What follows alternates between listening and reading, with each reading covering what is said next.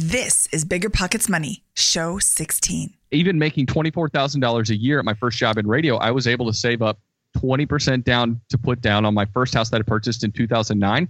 And I think most people making that kind of money think that's impossible. Maybe I can get the 3.5% down to get an FHA loan, or maybe I can get 5% down and I'm still paying PMI every month.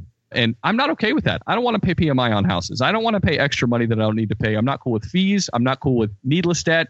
And so I think you can save, but it starts with a frugal lifestyle. It's time for a new American dream, one that doesn't involve working in a cubicle for 40 years, barely scraping by. Whether you're looking to get your financial house in order, invest the money you already have, or discover new paths for wealth creation, you're in the right place. This show is for anyone who has money or wants more. This is the Bigger Pockets Money Podcast. How's it going, everybody? I'm Scott Trench, and I'm here with my co-host, Miss Mindy Jensen. How's it going, Mindy? Scott, I am doing great. I am really excited about this new thing that we're going to try. We are implementing a new money tip that we'll share every week. These should be tips that can have a big impact, but can be implemented in 10 minutes or less. Some of the money changes that we talk about on this show are really hard. These money tips should be easy. All right, so Scott, can you give us today's money tip? All right, today's money tip is simply to begin tracking your spending. Tracking your spending can be really hard, where you go and download all your bank account and credit card statements and just follow every piece of money that you spend online and put it into a spreadsheet, or it can be really easy. I track my spending through Mint and Personal Capital, but you can go with You Need a Budget or similar many other sites. Definitely go and look into signing up for one of these sites and start tracking your spending. You should be able to set up your accounts and begin getting a clear overall picture of how your money is being spent within 10 minutes or less on many of these sites. So go check that out and get some sort of picture of how you spend your money. And if you don't do it on one of those sites, go do it somewhere else in a spreadsheet, because that's one of the most important things you can do to understand your spending. Scott, this is my top tip that I tell everybody when they're first starting out. You can't know where your money's going if you aren't tracking it, and you can't tell it where to go if you don't know where it's going right now. So this is a really, really powerful way to start down the path to financial independence. And everybody has the ability to do this. Everybody has the ability to do it. And when I first started, I was doing it literally on a piece of notebook paper. It's really just that easy. You just want to know where your money's going. Okay, so listeners, do you have any easy to implement tips to share with us? You can tweet us at BP Money Show. You can tweet me at Mindy at BP, or you can tweet Scott at STrenchBP. Awesome. Well, let's talk about today's guest today. Today we interview Joel Larsgaard, and I love his story because this is a guy who started from scratch. I mean, his parents went bankrupt at 12 years old, and he started the real world out of college with $13,000 in student loan debt and a really low income from his full-time position. I don't think he said one of his first full-time positions a couple years out of college was $24,000 a year. So this is a guy who hustled, worked multiple jobs. This is the story for you if you want to learn how to make it on just pure hustle and not having that kind of high base income. This is a guy who is able to really build an incredible financial position over time through that. So definitely keep listening if that's a story you want to hear and learn from. Yeah, Joel has such a great story. I met him a few years ago at FinCon, the conference that we continually talk about on this show. And just listening to him talk and hearing how his parents' bankruptcy affected his life forever really is a powerful story. But before we get into today's show, we really want to thank everybody who listens. We are growing really, really fast, and it is absolutely because of people who listen. I mean, if we don't have listeners, what's the point of making a show? But I am a little greedy, and I would like to have more listeners. So I want to ask you, the listener, for a favor right now. Sharing our show with your friends is a really great way to help us out. And as you listen today, keep in the back of your mind, which one of your friends could really benefit from hearing this information? Send them a link to our show notes, which can be found at biggerpockets.com/moneyshow15.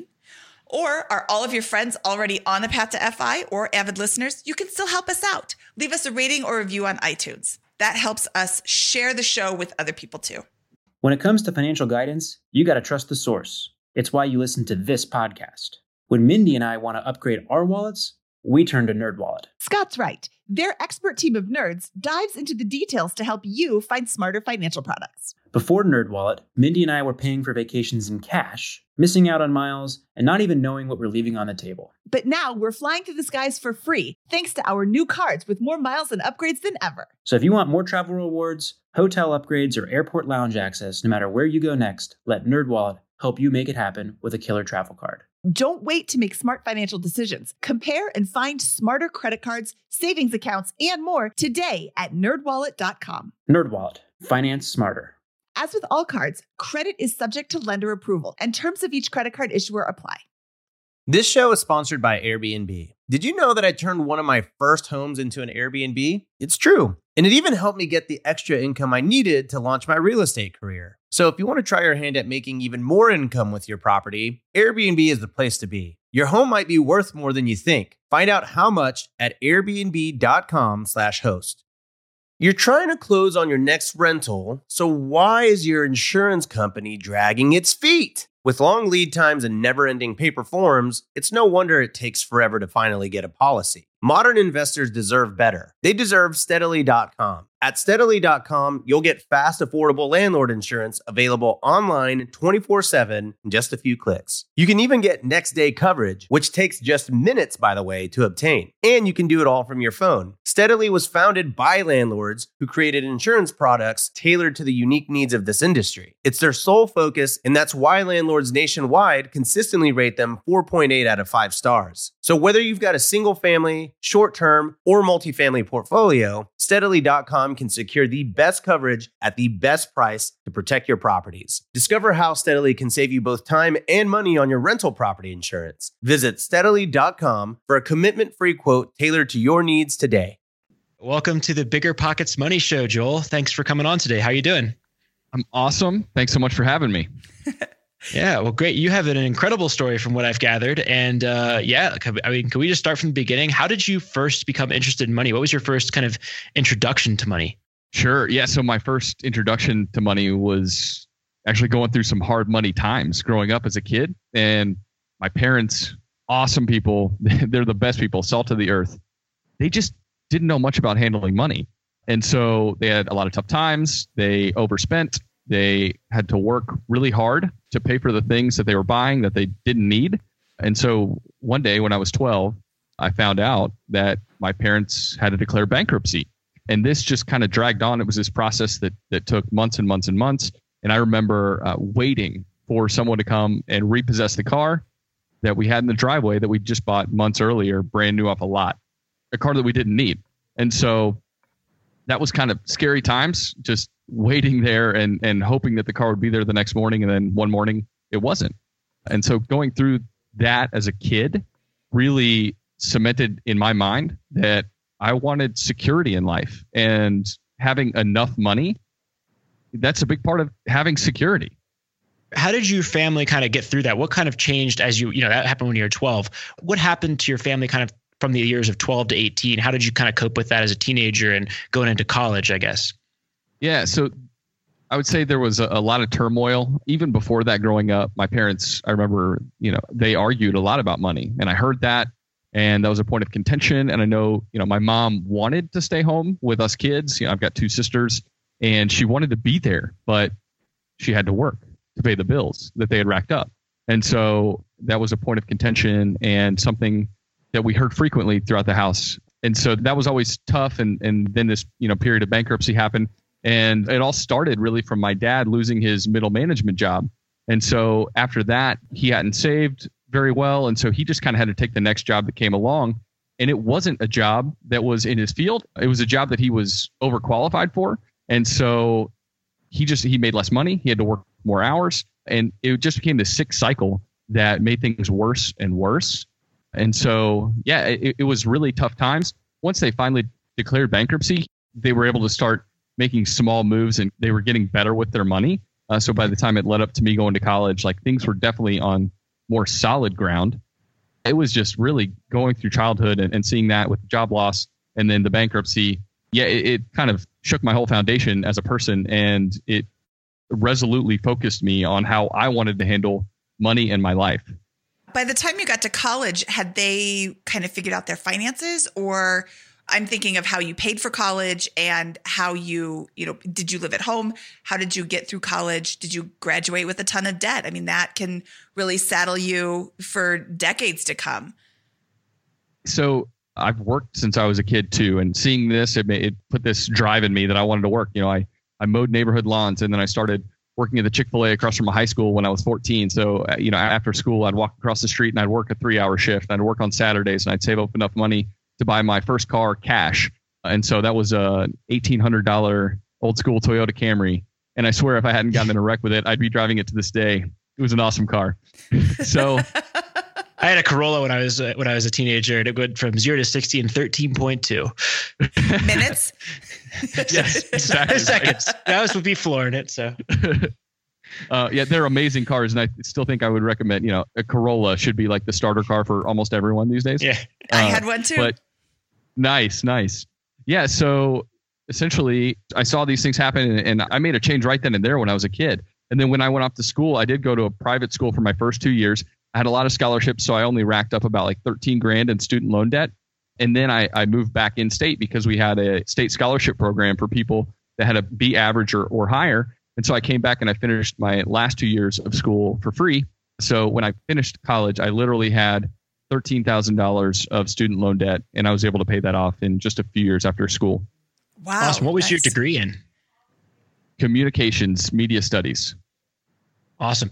So first of all, let's take a recap here. So you had this bankruptcy happen at 12 years old, and you had kind of the system shock where, everything in your life was kind of scary, uncertain because of these financial choices that your parents made and some of the consequences of those choices. And so you kind of resolutely were like, I'm going to work hard. I'm going to save up. I'm going to crush it. I'm going to go to college. I'm going to get scholarships. I'm going to take advantage of all the opportunities to get a free education. And you're graduating with a very limited amount of debt and, in a pretty good position from which to start your career. So that's kind of how you kind of started, I guess it sounds like, life here. And that's a pretty good foundation from which to kind of launch this career and aggressive pursuit of financial freedom, I guess. Is that a pretty solid recap of what your situation is? Yeah, for sure. And I think at that time too, when I was graduating from college, the concept of financial freedom was over my head. What I knew was I didn't want to be insecure. And what I knew was I wanted to work hard to make sure that wasn't the case. And financial freedom was a concept that came along for me later on down the road, a couple years later, when I kind of started to wade into those waters. And that changed me from just this like frugal mindset, this penny pincher who was just almost like scared of life, scared of losing whatever I had saved or making a bad decision that would get me into rough waters like my parents have been in. And so instead of living life with this mindset that like money has this opportunity, I was thinking of it as I have to hold on to this money because if I don't, I could get into big trouble. And so, that changed a few years later as I kind of grew and learned and read. And I was like, what? Money has this potential. It has this power. It has this ability to create security and to create a financial freedom in my life. And that's what I really want. And I think there's a lot of people that I respect that have said similar things that, I was kind of saving up and building and investing. And I realized I don't want to be a billionaire. But it can, instead of mega wealthy, it can make you mega secure and allow you to live the life that you want to live. I think it's funny because, you talk about fear, and fear, I think, is a driving force behind why people don't take on debt, why they save a lot of money, why they keep their expenses really low and live kind of frugally. And in some cases, taken too extreme, it can be miserly, right? But this change in mindset is what I think a lot of people that, and by the way, that fear does instill, I think, a good set of habits in terms of being able to save money. It goes too far. It can force people to go too far for whatever reason. But that shift into opportunity is, I think, where people begin building wealth and really kind of seizing life. Did this shift in thinking about money from a fear perspective to an opportunity perspective, is that about the time when you began to think about investing your money that you were accumulating? Yeah, it is. And so I have to say a lot of this I owe to my second job out of school. So my first job, I always wanted to work in radio. And I will say this too. I think your job, if you can, and this isn't the case for everybody, but if you can, and I think most people can do this, I think it's important to work at a job that you like. I think it's important to attempt to be fulfilled in your work. And I think we're really lucky in the United States that most of us have that ability. We have so much choice of occupation, and we can go work for ourselves and do something that we want to do. and make money on it that way. And so for me, even though I had this fear in me, right, of losing everything, of ending up like what I'd seen happen with my parents, I still decided it was really important for me to do something that I got excited about going into work every day. And so for me, I'd always wanted to work in radio. I loved the medium. I loved the idea that just like this podcast, you can create this message. You can get this message out there to tens of thousands of people in one fell swoop, and you can communicate exactly what you want to communicate. You can build a tribe. You can create excitement, right? And that's something really cool that you can't do in TV. You can't do it in almost anything else. But people that listen to the Bigger Pockets Money podcast, they feel like they know you guys, right? And that's so cool. And so I always wanted to work in radio. That was really important for me, even though I knew it didn't pay a lot. That was still a crucial decision for me. And then my second job in radio was working for this guy that you guys know, and many of your listeners have probably heard about. His name's Clark Howard. And Clark is a money master. And so he really, working with him, developing a friendship with him, helped me to go from living my life as like a life of scarcity, that I had to worry about all these dollars that were coming into my life that they might pass through my fingers, to this life of, you know what, I can use money as a tool to help build the life that I want, and I don't have to be worried about it every day. Yeah. You touched on a couple of things that really, really hit home. And the first one is being happy in your job. A lot of people who are listening to this show are listening because they want to attain financial freedom, financial independence at some point. But that doesn't mean that you have to stop working. That just means that you no longer have to work. And being able to go to a job that you enjoy makes your life so much better, because you spend 40 hours a week at your job. You don't want to spend 40 horrible hours. You don't want to wake up in the morning and be like, oh God, I got to go to work. I actually feel kind of guilty going to work sometimes when I'll get up, the girls are fighting and Carl's got to deal with them. And I'm like, okay, see, I got to go, have an awesome day. Sorry, you have to deal with girls that are bickering. I'm sure that never happens at your house, Joel. Never. Kids are great. But, making sure that you have a job that you love is fabulous. But if you have to work for money, having a job that you love is not always the first choice. It's not always something that you have the opportunity to do. If you have no money, like you said, your dad had this job and then he lost it. He had to take whatever he could because money was such a factor. So, using money as the tool that it is to buy you this freedom doesn't mean that necessarily that you don't have to work anymore. You can still have a really great life and a fulfilling life. I mean, you help people on the Clark Howard show every day. You help them learn about how to handle their money properly. And sorry, I get all worked up. I really get excited about this. Well, I got a follow-up question here. Could you have taken a job that paid more that you might have enjoyed less? Did you have that option when you kind of took this first job, or could you now? Most definitely to both. Coming out of college, I took a part-time job working for Clark. So on the side, when I first started working for Clark, I was pressure washing houses in the morning. So I grabbed the company truck and I'd go out to 3 houses. I'd pressure wash houses early in the morning, and then I'd go shower up and I'd go into my job at the radio station. So I was working, 25 hours a week in radio and pressure washing houses on the side. And, after a couple of years, I was able to bump up my pay enough to where I could just work in radio and I could just focus on that. But my goal every day that I walked in there was I want them to see that I'm working hard enough that they want to make me a full-time employee and that I will pay off when that happens, right? And so I developed this work ethic where I was willing to take multiple jobs on, willing to work as hard as I could and do as much as I could. I didn't want to be too tired from pressure washing, right? I had to get the motivation. I had to get the gumption to keep going. And so that was really important for me. And do you think that the reason you were able to do that is because you were not living an expensive lifestyle? Oh, sure. Oh, sure. Yeah, I think that was hugely important. I think if you're living beyond your means, I was still able to save money. So even making $24,000 a year at my first job in radio, I was able to save up 20% down to put down on my first house that I purchased in 2009. And I think most people making that kind of money think that's impossible. Maybe I can get the 3.5% down to get an FHA loan, or maybe I can get 5% down and I'm still paying PMI every month. And I'm not okay with that. I don't want to pay PMI on houses. I don't want to pay extra money that I don't need to pay. I'm not cool with fees. I'm not cool with needless debt. And so I think you can save, but it starts with a frugal lifestyle. So how much was 20% down? Like what, you're in Atlanta, you're in Georgia, where it's not necessarily the highest cost of living in America. What was the cost of the house and how much money did you put down? And how long did it take you to save at $24,000 a year? Yeah. So for me, I guess it took about 3.5 years to save that money. And my first house cost $89,000. So pretty cheap. And the same houses in this neighborhood, I still live in the same neighborhood, houses in this neighborhood. And that particular one is worth at probably 4 times as much now. So I really got fortunate to buy it at a good time.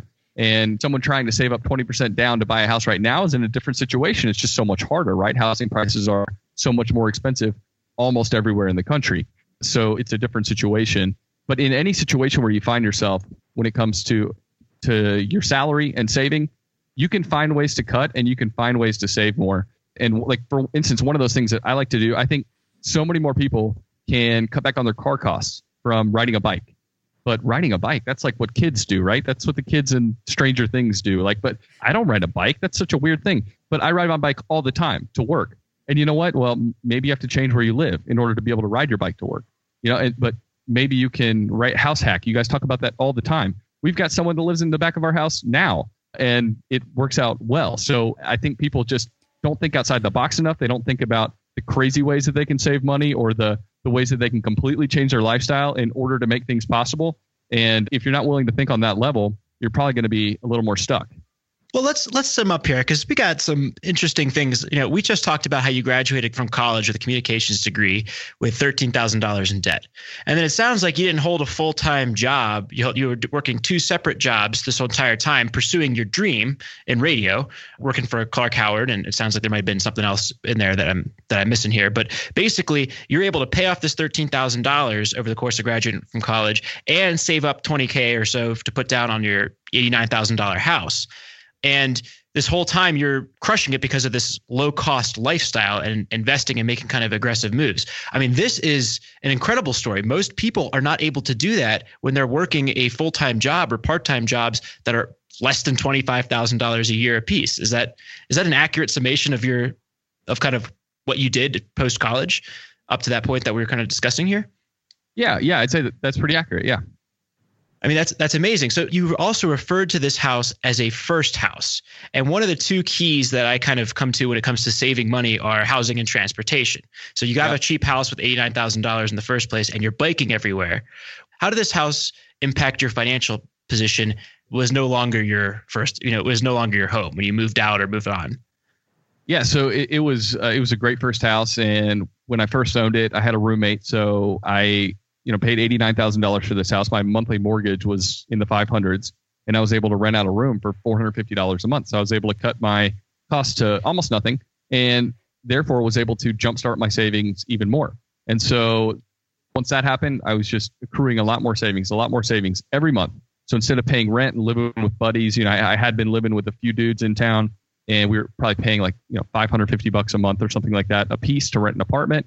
And now, my housing costs had gone way down after I purchased and had a roommate. So I saved and saved and saved. And then that savings I put towards the purchase of another house. And it was my goal kind of every 2 years to buy another house and rent out the prior house. And so I think for anyone trying to get into real estate investing, that's one of the easiest ways to do it. Because like, let's say even if you only have 3.5 or 5% cash to put down towards a house, if you have a strategy in place where you're not just doing it and basically paying the whole mortgage by yourself. If you have a strategy to have a roommate or figure out a way to rent a portion of it out or Airbnb a room to cut down the cost, then I think it can be worthwhile. And so for me, it was a goal every 2 years, save 20% up to buy another house, move into that, and rent out the prior home. So I gotta chime in here because I'm assuming here, and I want to know if I'm right, but I'm assuming that your ability to save up that 20% became exponentially easier over the last couple of years as you kind of racked up some properties and maybe some things went correctly. So were you able to exceed that plan, or could you have exceeded that plan if you wanted to after that first purchase? Well, so housing prices really started to shoot up, and so it made it a lot harder to save up 20%. If I was buying $89,000 houses, every year or something like that, it would have been easier. But I think too, part of my real estate investing philosophy is I want to invest really locally. I want to be able to mow my own lawns and walk to the houses. And to me, that's really important. I know a lot of people are down with investing all over the United States, and that's awesome. But for me, I want to be able to invest in my neighborhood or at least close by and be able to kind of manage the properties myself and make sure that they're, appreciating at the rate that I want to, right? I want to make sure that they're taken care of and looking good and that I've got the right tenants in there. So yeah, I probably could have stepped that up, but I'm not like hook, line, and sinker in for this fully optimized lifestyle either. I think optimization is great in a lot of arenas, but I don't want to overdo it. I don't want to over leverage myself. I don't want to stretch too far when it comes to my time. I've got a beautiful wife, 2 daughters. My goal is to work smart and not work hard. And so, I don't want to be busting my back every day in order to manage 30 rental properties. And I think if I go slowly at the pace of 2 a year and eventually build towards financial independence, eventually that's my full-time gig. But for right now, I just want to go kind of slow and steady. Okay. So you've mentioned financial independence a couple of times, and you've mentioned that Clark Howard talks about this too. Is that how you discovered financial independence, was through Clark? Did you purposely go work for him because of his finance background, or did it just kind of happen? Yeah. Well, so I had worked as an intern at that radio station. Then I got a job at a radio station just down the street for 6 months. And then I quit because I wanted to take a road trip across the country with my best friend in a station wagon. And so we did that for 3 months. And by the way, I recommend that to anyone. You learn so much as a young person traveling and doing something like that. And we were able to do it for like less than $5,000 for 3 months. So there's so many ways to camp for free, cheap, stay with friends. It was a life-changing experience and so worthwhile. And I thought I was going to move to the West Coast, honestly. And when I came back for Christmas, I had a return ticket booked. But there was this job open with Clark, and I decided to apply for it. And I think I didn't know at the time, this is perfect for me, but it turned out it was perfect for me. And I got, really lucky that I think Clark took a chance on me. I was a super young kid, just really earnest and eager. And it's turned out to be a really, really great fit for me. And I think a great fit for Clark. It's been, I've worked with him for over 11 years now, and it's just been fantastic. And yes, the concept of financial independence, working towards that, I learned a lot of that from Clark. Like I said, I had this kind of fearful view of money, and then working for Clark and with him really kind of opened my eyes to the ways that I could use money in a positive way. I love it. And what I'm hearing from you is you did all the right things at first without sacrificing the fun and joy in life. But you just were able to build up this foundation from which to pursue financial independence, even if you weren't intentionally, or you kind of more intentionally began focusing on it later on down the road. You kind of maybe had this kind of fear of money that morphed into I think the healthy assessment of money as an opportunity to kind of live life on your terms. And now you're in this position where you're saying, hey, I'm not going to go aggressively build out this portfolio beyond my means. I'm sitting pretty. I've got a great life. I've got a great job. I've got a great family, and I can continue just buying properties at my own pace with a very modest amount of risk. And I'm going to hit my target of financial freedom very soon and very comfortably. And that is, I think, just such a good position to be in life. You are not tied to any job. You're not tied to anything. I'm sure that if you lost your job tomorrow unexpectedly, which seems very unlikely, that you could go out and finish out the journey to financial independence or get part-time work or whatever and be very, very comfortable still. What a powerful place to be in, approaching life. Can I ask how old you are? Yeah, I'm 34. 34. Yeah. So most of your life you're going to spend in a state of very healthy comfort with your financial position and working jobs that you love and doing things that you want. This is just like a textbook case of starting from almost disadvantaged position with these kind of part-time jobs and really just crushing it in every aspect of finance. Yeah. I think I've been really fortunate, and I think hard work and luck kind of coincide a lot of times, right? They're both really important. Working hard is really important, but sometimes that lucky break is really important. And so if you're out there working hard and you haven't caught that lucky break, it's coming. You got to keep working hard and you're going to catch one, right? Like that's what happens when you work hard, the luck is going to find you. And so, yeah, my mindset about money is, like I said, for a while, I was fearful about it, and I didn't want any to slip through my fingers. And I think at this point in my life, I've gotten a lot more comfortable thinking about what I want my life to look like and not making sure that I'm, saving 60% of my money. I think that's a well-intentioned goal, and that's a great thing for a lot of people to strive for. But for me, where I'm at, I want to work a job that I enjoy. I want to have a good savings rate, a good, healthy savings rate. I want to be pursuing investments that are going to make me money over time. But ultimately, I want my life to look like now, like I want it to look like in 30 years. I want my life to look like right now. Like if I won the lottery tomorrow, it wouldn't change much. And I truly feel that way about my life. I've tried to order my life in such a way that I'm secure with money and that I actually love my job and I love the way my life looks on a normal basis. And I'm not working 60, 70 hours a week in order to make that possible. And I think it's a really important lesson for people. I think sometimes they think they need to work more than is healthy, and they need to put the nose to the grindstone at a level that is just terrible for your life and ultimately makes you miserable. And you're missing out on the things along the way that are crucially important to being a human.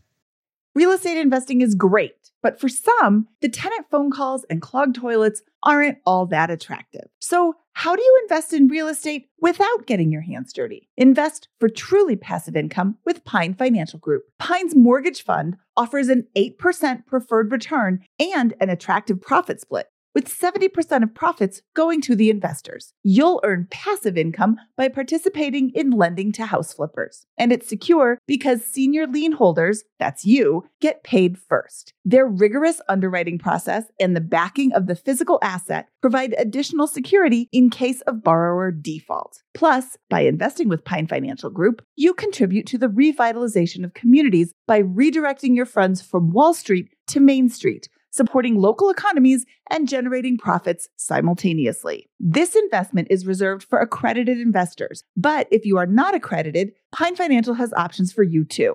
Don't miss this opportunity to back Main Street over Wall Street and start earning passive real estate income. Learn more about investing with Pine at pinefinancialgroup.com/BP. That's pinefinancialgroup.com/BP.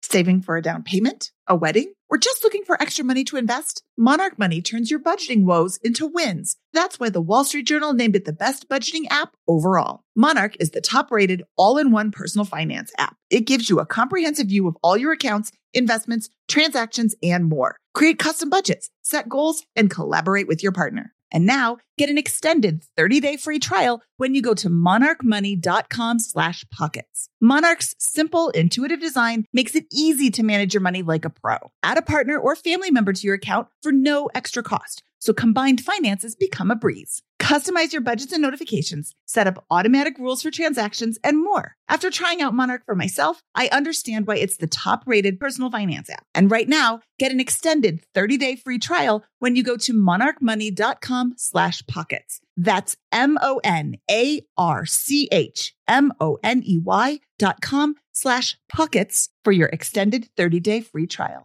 What if I told you that I, Mindy Jensen, the queen of budgeting, the personal finance fanatic, sometimes forgot to cancel my subscriptions? I know, it's horrible. $10 here, $15 there. My useless subscription bills could have taken my whole family out to dinner multiple times. Rocket Money can make all that subscription sadness suddenly vanish. Rocket Money is a personal finance app that finds and cancels your unwanted subscriptions, monitors your spending, and helps lower your bills. You can see all your subscriptions in one place and cancel money-sucking subscriptions with a tap. They'll even try to get you a refund for the last couple of months of wasted money and negotiate to lower your bills for you. Rocket Money has over 5 million users and has helped save its members an average of $720 a year, with over $500 million in canceled subscriptions. Stop wasting money on things you don't use. Cancel your unwanted subscriptions by going to rocketmoney.com/bpmoney. That's rocketmoney.com/bpmoney. rocketmoney.com/bpmoney. Seeking the truth never gets old. Introducing June's Journey, the free-to-play mobile game that will immerse you in a thrilling murder mystery. Join June Parker as she uncovers hidden objects and clues to solve her sister's death in a beautifully illustrated world set in the Roaring '20s. With new chapters added every week, the excitement never ends. Download June's Journey now on your Android or iOS device, or play on PC through Facebook Games. Well, I'll throw in there, you said that the harder you work, the more chances for luck that it will appear to you. And I agree with that to a certain extent. But the underlying factor that kind of helped you get some of these opportunities was your savings rate as well. So it's got hard work coupled with that low expenses, relative expenses that equals that. Because if those people that are stuck working really, really hard all day long and never getting ahead, I guarantee you that a huge portion of those folks that are unable to catch a lucky break are in that position because they have nothing to fall back on. They can't take that 3 months and travel across the country. They can't take that part-time job that might lead to an awesome opportunity down the line because they have nothing to fall back on. So if you want that luck to appear, I think that there's, a huge component of it is, yes, work hard, but also build up your personal financial position so that you're prepared to take advantage of those opportunities. I completely agree, because I think, for instance, with my parents, my dad is the hardest worker I know. My mom is the second hardest worker I know. I mean, they're pretty much the same. They're skilled people. They're wonderful people. They're kind people. They work so hard every day. Their employers get way more than they deserve out of them. It's incredible. And it makes me want to work hard. It makes me want to work harder. But you're right. They didn't combine it with the savings rate. They didn't combine it with living below their means. And that is what put them in a position of hardship when I was growing up. And so it wasn't their lack of hard work. It was their lack of being able to save money. So I've heard Scott talk a lot. We work together all day, every day. And I've heard him say that luck is preparation plus opportunity. Is that? I didn't make that quote up, but I like to repeat it. Yeah. Oh, okay. I think it was like Arnold Palmer. Maybe he said something like that. Like, the harder I practice, the luckier I get. There's a lot of those things, but yeah, I'm a huge fan of that point. I don't want to take credit for quotes that have been around. I thought that was yours. Okay, well, no, then never mind. Yeah. And Arnold Palmer said, "Let's mix sweet tea and lemonade." So yeah, that was. It's weird, I know. That is really weird. You can't do that. Okay, so you said you wanted to create passive income streams in times that we've talked before. How much passive income do you currently have versus your expenses? And like, if you lost your job tomorrow, you have no way to make any income. How long could you live on your current income streams? And how many more do you need before you hit financial independence and, this freedom number? Yeah, that's a good question. So the actual number of how much I'm making on my rental properties every month is about $2,500, which is getting close. I think ultimately, I want to have a few more rental properties that are generating something similar, roughly $800 a piece every month. And so that's where I'm at. But I've also been really lucky to buy properties that were undervalued and that were in a rapidly appreciating place, right? So Atlanta right now is crazy hot. People want to move here. They call it Hotlanta, right? The movie industry. The movie industry is booming in Atlanta. And so people are moving here in droves. There's a lot of Fortune 500 companies in Atlanta. And in-town Atlanta in particular is growing really quickly because the traffic situation here is god awful. And so because of that, all these factors, where I live is changing like crazy. I mean, they're building constantly. And so the single family homes that I've purchased in these areas have appreciated so rapidly. I mean, I could almost sell them all right now and retire right now if I wanted to, I think, but if I lived incredibly frugally. But I love the idea and I love where things are going and having just that monthly income from them every month. But ultimately my goal with that monthly income is to save it, put it in stocks, and then also save it up even more so for the next rental property. But yeah, ultimately I would love to have 3 to 5 more rental properties. And I think my next venture, I'd like it actually to be a multifamily house. And I'm actually looking at a 9-plex right now. So I don't know if it's going to happen or not, but I kind of like the idea of getting into something a little bit bigger with my next purchase. So we'll see how that goes. Do you invest outside of real estate at all? Do you have a stock? You said, do you have a stock portfolio or other kind of side projects that you've been working on? Yeah, so I've always put money every month into my 401k, getting minimum of the match. And I think that's really important for people too. If you're not investing in your 401k at work, you're never going to get a better return than 50% on your money if your employer offers a match. So you got to do that. And then on top of that, I invest in a Roth IRA as well. And I think that's important. But I have begun to realize in the last couple of years, I think especially for someone who wants to be financially independent, real estate is probably the best vehicle for that. I think it's great that I have a stock portfolio, and I'm so glad that I've been investing in that over the years, and I will continue to do so. But I'm going to continue to allocate more of my resources towards real estate instead, because it can provide that monthly income potential. And then ultimately, like I said, where I live and what I see, I think for most investors considering appreciation, they probably weigh that too heavily. And I don't think it's smart. But I think if you know your neighborhoods really, really well and you know what's happening and you're in tune with the city, you can invest for appreciation at the same time as investing for a monthly return.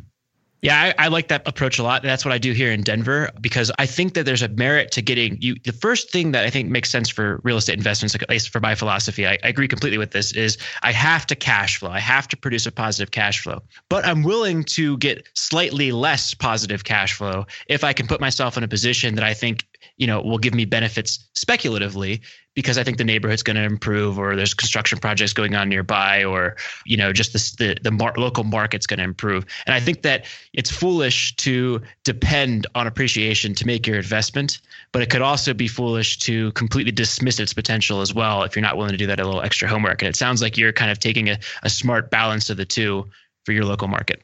Yeah, I think when I'm looking at a deal, I'm essentially looking at like three main things. First, I want to get a deal. I want it to be undervalued. I want the person selling it to be asking less than it's worth. And then second, I want it to be cash flow positive. I want it to meet, in my mind, the 1% rule. Like, so this nineplex, they're asking $750,000. And I think I can get, gross rents of $100,000 a year. So that's crushing the 1% rule for me. And then ultimately, I also want it to be in a place where I think appreciation is going to happen quickly. So if I'm buying the deal and I'm getting good positive cash flow and I think it's going to appreciate well, this nineplex is one block from a suburban downtown area. So young professionals might want to live there. It's easy to get in town. They can walk to cool stuff. And I think there's a lot of stuff starting to happen around that downtown area as well. And so I see just a lot of positive benefits for rapid appreciation at the same time. If I can hit all three of those in the same deal, and I'm always trying to do that, then I'm happy. That sounds fantastic. And this nineplex, though, is it within a quick drive from wherever you live, or you can manage it yourself pretty easily and fulfill your dream of mowing all your own lawns? Yes, I can. It will be the furthest one out for me, because honestly, the first two are within a mile. I literally walk by them. And then the most recent one I purchased, it was the first one that I didn't actually live in, is about 10 minutes away. And this nineplex would be about 30 minutes away. And so I'm getting into that section where, I'm getting a little bit further out, but which perfect world I would not do. But when you're looking for the deal, when you're looking to hit those three things with every deal, you have to be willing to do that. And I think if it was a single family home, I'd be much less likely to do it 30 minutes away. But a nineplex, and you're talking about the potential income that generates, dude, I'll drive 30 minutes 3 days a week in order to make that deal happen. Yeah, there's people that drive 30 minutes one way to work every single day. There's people who drive like an hour. I don't know how bad traffic is in Atlanta now, but I used to live in Chicago and traffic's really awful. It's an hour to get anywhere at least. So 30 minutes for money. I don't understand those people. I can't do it. I currently live quite a ways away from the office, but I'm only in here twice a week. So it's a little bit better. It's actually kind of fun because then I can listen to grown-up music and no kids fighting in the back seat. And, that's kind of nice. Okay, so I want to talk about the house you live in right now. You said that you rent out the back of your house. So how long have you done that? Is this the plan forever, or is it just right now? Is it a full-time thing, or is it Airbnb?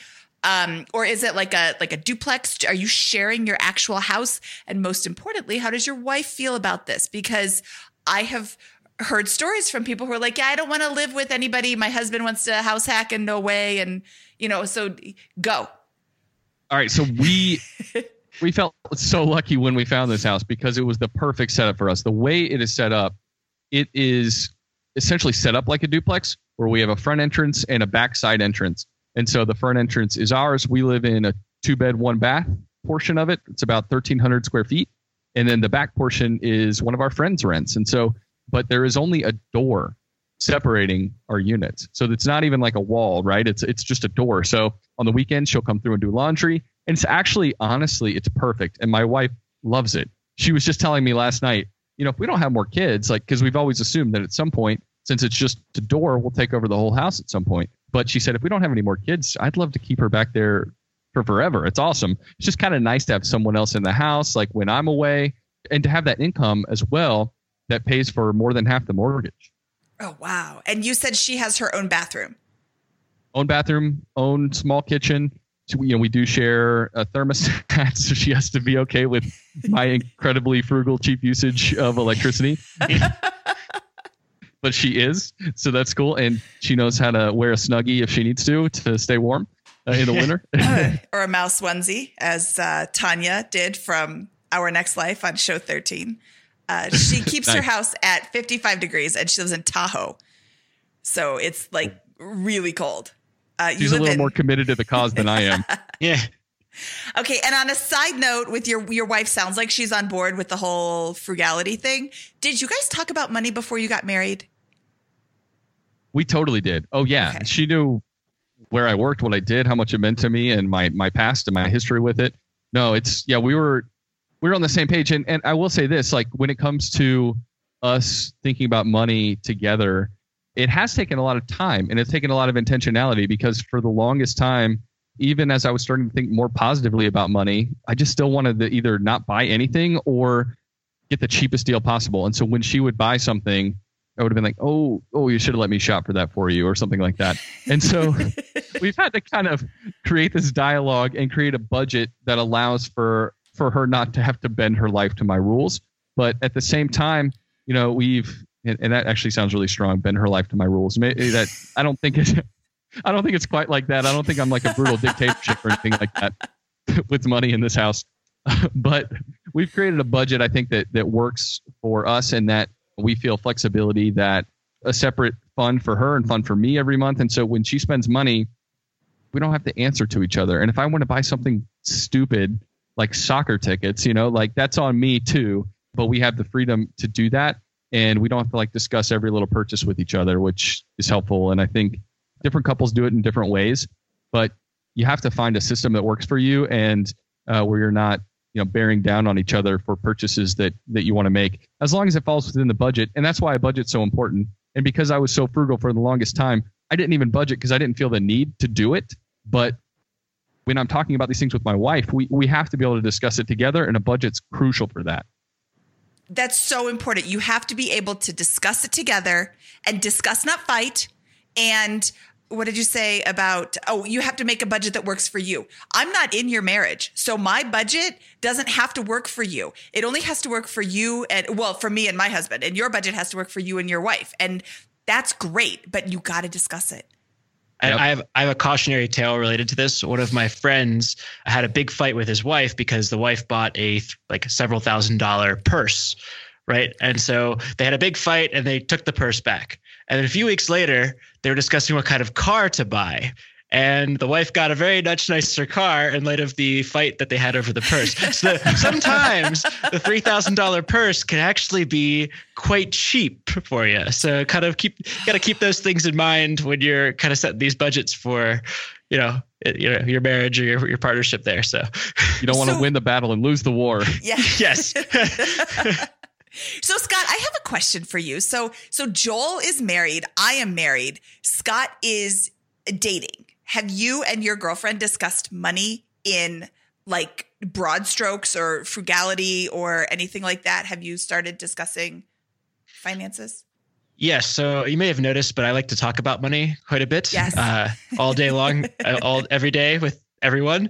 So yeah, we've definitely talked about money. When Scott said he cared about money. Yes, yeah. that was so shocking. Yeah. No, because Carl and I never talked about money. And I asked this question one time of a bunch of people, did you talk about money before you got married? And I said, I was thinking back on it. No, we never did. On the other hand, I knew he was a frugal person because he drove not a brand new car. It wasn't like the coolest car ever. Sorry, sweetheart. And he used coupons. We went out on a date and he used a coupon, and I wasn't like, oh, that's gross. I was like, yeah, go for it. Let's save money. And, we didn't have the conversation, but we didn't need to have the conversation. But I think it's, looking back now, I can't believe I didn't have the conversation. Like, it's such a big part of my life now. But, back then nobody talked about money. Yeah, I would say for my relationship, we handle it pretty well. We have she's a teacher. So at this point in my life, I'm probably earning a little bit more, like a lot, maybe a lot more, but we live very frugally. We don't have expensive tastes. There's no fights over that kind of stuff. And our favorite type of night is to maybe go out and have some wings and then watch a movie or, play Scrabble and kind of have fun like that, or go to a brewery and get a couple beers with some friends. These are not expensive outings for us. So they're very manageable, and there's no kind of fundamental disagreements is there at all. I just heard beers, and now I want a beer. Yeah, it's only 11:53 here right now, so we can't drink. Plus, we're at work. I guess that should be the more important thing. You can't drink all day if you don't start in the morning. That is a Scott Trench quote. I quote him frequently. I don't know if I made that one up either, but I heard it somewhere and I use it a lot. You didn't, but I always attribute it to you. All right. Well, going back to Joel's story here, did we miss anything about your story that we didn't cover here? Is there any kind of points you want to bring up for us about how you kind of your story start to finish here before we move on to the famous four? Well, I'm trying to think if there's anything else we didn't cover. I think we covered most of it. And yeah, you had plenty. It was a great story. We're not pressuring you to come up with more. This has been fantastic. So I have a question. Yes. That a lot of people, when I meet them, I'm always asking about money and, what's your money story? And some people don't want to share that, but some people will hear what I do and they say, I could never do that. I could never live like that. Aren't you deprived? As a frugal person, do you feel deprived? Do you feel like you're missing out on anything? I mean, I listen to your show. I hear you go to baseball games and you have a baseball jersey, even though it's expensive. What are you missing out on? Yeah, that's a good question. I don't think I'm missing out on much. Ultimately, when it comes down to it, I think I live this incredible life that is, when I look back to when I was in my early 20s, what I wanted my life to look like when I was 33 or 34, it looks like that. And I feel so fortunate because so many people don't get it. It's so much harder to build a life that reflects exactly what you want it to look like. And I think there's a couple of reasons why I don't feel deprived. And it's because my wife and I, we sit down and intentionally think about, what are the areas we want to allocate our money that we feel like reflect our values. And so there are a couple things that nobody else would buy, but we buy because they're important to us. We like folk art. And a lot of people don't even know what folk art is. It's behind your head if you're looking at the video. Behind my head. Yeah. And we have so many random cool pieces of art in our house that, you don't get from Home Goods or TJ Maxx or something like that. And that's really important to us. And so we buy a piece of art every year, and it's typically, $500, $600, $700 for a big piece of art that we love. That's one of a kind. And every time we look at it, we buy them in honor of our anniversary. So I'm like, oh, that was our first anniversary, and this piece was our second anniversary piece. And so sweet. for us, we want our money to be allocated towards the things that we care about. And then we literally just ruthlessly cut back on the things that don't mean anything to us. And so, no, ultimately, I don't feel like I'm missing out on anything. And one of those things, too, by the way, is craft beer. People are like, you're drinking a $20 bottle of beer. Yeah, because it means a lot to me. I care so much about beer, and I don't do that every night, but I drink really good beer, and I pay money for beer that people probably think is exorbitant. But I'm not spending very much money on all these other things that most people spend their money on. You got to come to Denver. We got craft beer that's really great for $5. You have to come to Denver anyway. Yeah. Oh, I've been, and I love it. And I think I could live in Crooked Stave. Probably. It's a wonderful place. I will just say the Crooked Stave is not that far away from where I am currently sitting. I'm coming very soon. I promise. You should. I got to make it happen. You can come. You can sleep over. Okay, so Scott, shall we move on to our famous 4 questions? Let's do it. Okay. You want to kick us off? I do. These are the 4 questions that we ask everybody. It's actually 5 because we don't know how to count. These are the same questions we ask everybody when they come onto our show. First question is, what is your favorite finance book? All right. My favorite finance book is the book Beyond Wealth by Alexander Green. And I think it's my favorite because he pairs financial advice with his just life wisdom. And so I love reading that book. It's really just this collection of short essays that he's written over the years. And one of my favorite quotes from it, he says, cultivate an attitude of restraint. It will become natural inclination over time. And I think that's great wisdom. And there's like a million quotes like that in this book. I think everybody should read it. They're all my quotes. Yeah, they're all Scott's quotes. Beyond Wealth Palmer. by Alexander Green, did you say? That's right. Yep. I've never heard of this book. I'll have to go check it out. That's awesome. I love having new book recommendations. Yes. Really, really good. And I think it just, because I think money is so psychological and money is so tied to your goals and how you think about life. And you really have to put all those in line together. And this book by Alexander Green will help you kind of create a life manifesto, I think, and help you kind of think about your life, from different angles and assess things and then assess how your money's going out and whether it's supporting the things you actually care about or not. Awesome. So what was your biggest money mistake that you've made?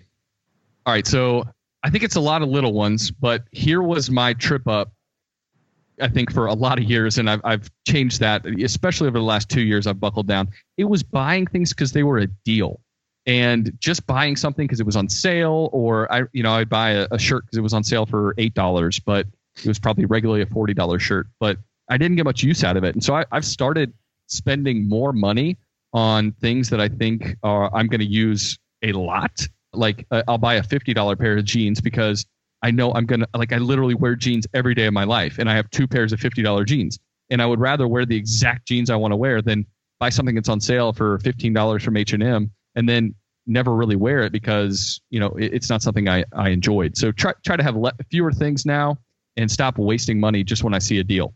A wise man once said, if you don't need it, it ain't on sale. Who said that? Wise man. I don't know. A wise man. Yeah. No, you know what? That's something that I see a lot of people doing when they want to be frugal. So they buy things that are low priced. Okay. What is your best piece of advice for people who are just starting out? I would say you can save money no matter how much you make. So whether you're making $12, $14 an hour, or you're making, an annual salary of $24,000 a year, whatever it is, you can save money no matter how much you make. And one more thing, I think an hour spent working when you're young pays massive dividends later as well. So I would work harder when you're young so that you can kind of enjoy the fruits of your labors as you move along in life. Awesome. All right, this is the most difficult question of the famous 4, but what is your favorite joke to tell at parties? All right, I thought about this one for a long time. And I realized I just really like saying sarcastic things, and I also love asking people awkward questions. So let's say someone just got back from a trip. I like to ask, what was the worst part of your trip? I like to know the weird things, the hard things, and I kind of like to, instead of the small talk, kind of get through with an awkward question and see how people respond. And I feel like sometimes I can break the ice or build a relationship in a quicker way. I don't really have a go-to corny joke though. All right, fine. Lucky for you, Scott collects them. Scott? All right. Can you send me some that I can try out? Yeah, I'll give you one right now. What did Buddha say to the hot dog vendor? Oh, I don't know. Make me one with everything. Do you know what the hot dog vendor said back to Buddha? Oh. What's that? Sure, but change must come from within. Mindy's little Buddha token, if you're watching the video here, adds greatly to the joke telling. So check it out on YouTube. This is Rob's little Buddha token. There we go. I was hoping that was Buddha. Okay. If you have a joke that you would like us to read when our guest comes up short, you can send it to Scott@biggerpockets.com, who will be much more appreciative, or you can send it to Mindy@biggerpockets.com, and I will start keeping track of these on a document so that we can bring them in, because this is the hardest question to ask, or the hardest question to answer. I have a plug for my old defunct t-shirt business that I started maybe 5 years ago and promptly lost money on. Oh. I have a t-shirt that has the Buddha joke on it. And I got the Buddha saying that to the hot dog guy, and the hot dog guy saying it back to Buddha. So Trenches Tees, check it out on Facebook. I don't even know if it's still live. I'll have to go check. Yeah. Or send him You could be the 8th follower on Facebook of Trenches Tees. There you go. Or if it doesn't still work, you can send him nasty notes at scott@biggerpockets.com. Okay, Joel, before we wrap this up, we do want to know where people can find out more about you. Sure. Yeah. You can go to my website. It's notpoor.com, as in pour a beer. Don't be poor in life. And you can listen to our podcast. I do a podcast about craft beer and money with my best buddy, Matt. And literally, it's really just an excuse for us to get together and drink beer and talk about what we love to talk about.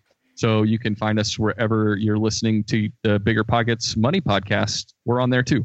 Yes, Pour Not Poor. I will have links to this in the show notes because you want to make sure you're spelling poor correctly both times. I know that's the toughest thing about telling people where to listen. It's easier. It's easy when you're looking at the visual, but it's harder to explain it verbally. Yes. Yeah. So the show notes for this episode are at biggerpockets.com/moneyshow16. Okay, Joel, thank you so much for taking time out of your busy day to chat with us about money. I think it is really important for people listening to realize that, when you're having a money issue, that doesn't just affect your life. That can affect your kids forever. And I guess it affected you positively in that you are not just a spendy person who's mired in debt. But, I bet for a few years that was really difficult to deal with. So, thank you very much for coming and sharing your story with us today. I really appreciate it. It was a true pleasure. Thank you so much for having me. You're welcome. I loved your story. I loved everything about what you're doing. This is fantastic. Thanks so much. Thanks, Scott. Had a great time, man. Okay. We'll talk to you soon. All right. Y'all are the best. It was fun. Okay. Bye. All right. Bye. All right. So that was Joel Larsgaard. What did you think of today's show, Mindy? I love Joel. I love talking to him. I love listening to his story. And he's just a genuinely nice person who doesn't have these huge goals to, be the next Warren Buffett, let's say. He doesn't have these aspirations to just own everything. He just wants to have a comfortable lifestyle and have fun. And that's really great. Isn't it amazing how people who work really hard and spend very little money and invest intelligently seem to just over and over and over again get really lucky? Isn't that a kind of fantastic phenomenon that kind of seems to occur with a bunch of these guests?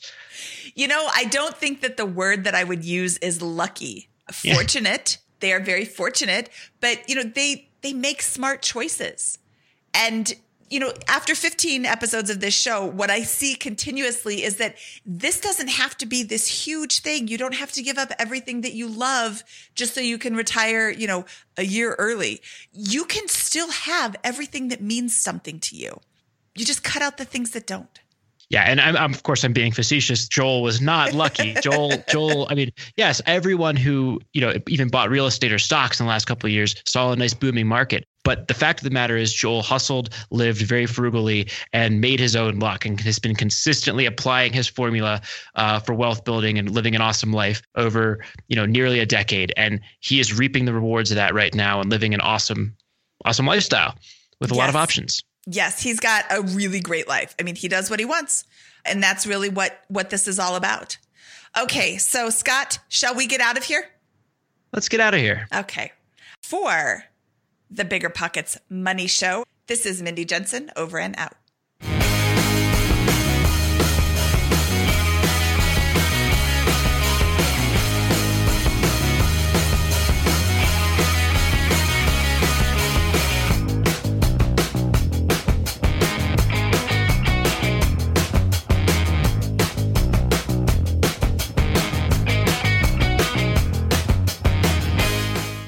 The market is changing, and finding your way can be tricky. Rates shift, headlines whirl, but your goal hasn't changed. You want financial freedom, and the best investors know it's not about timing the market, it's about time in the market. If you're ready to get into real estate investing or take it to the next level, finding an investor-friendly agent is your next step. With the Bigger Pockets Agent Finder, you can find the right agent in minutes. Just head to biggerpockets.com/deals. Enter a few details about what and where you want to buy, and boom, instantly matched with an investor-friendly agent who fits the bill. These local market experts can help you navigate the neighborhoods, analyze the numbers, and take action with confidence once and for all. This free resource is only available at biggerpockets.com/deals. Get an agent, get the deal, and get closer to financial freedom at biggerpockets.com/deals. That's biggerpockets.com/deals to find your investor-friendly agent today. The content of this podcast is for informational purposes only. Past performance is not indicative of future results, and all host and participant opinions are their own. Investment in any asset, real estate included, involves risk. Use your best judgment and consult with qualified advisors before investing. Only risk capital you can afford to lose. Bigger Pockets LLC disclaims all liability for direct, indirect, consequential, or other damages arising from reliance upon information presented in this podcast.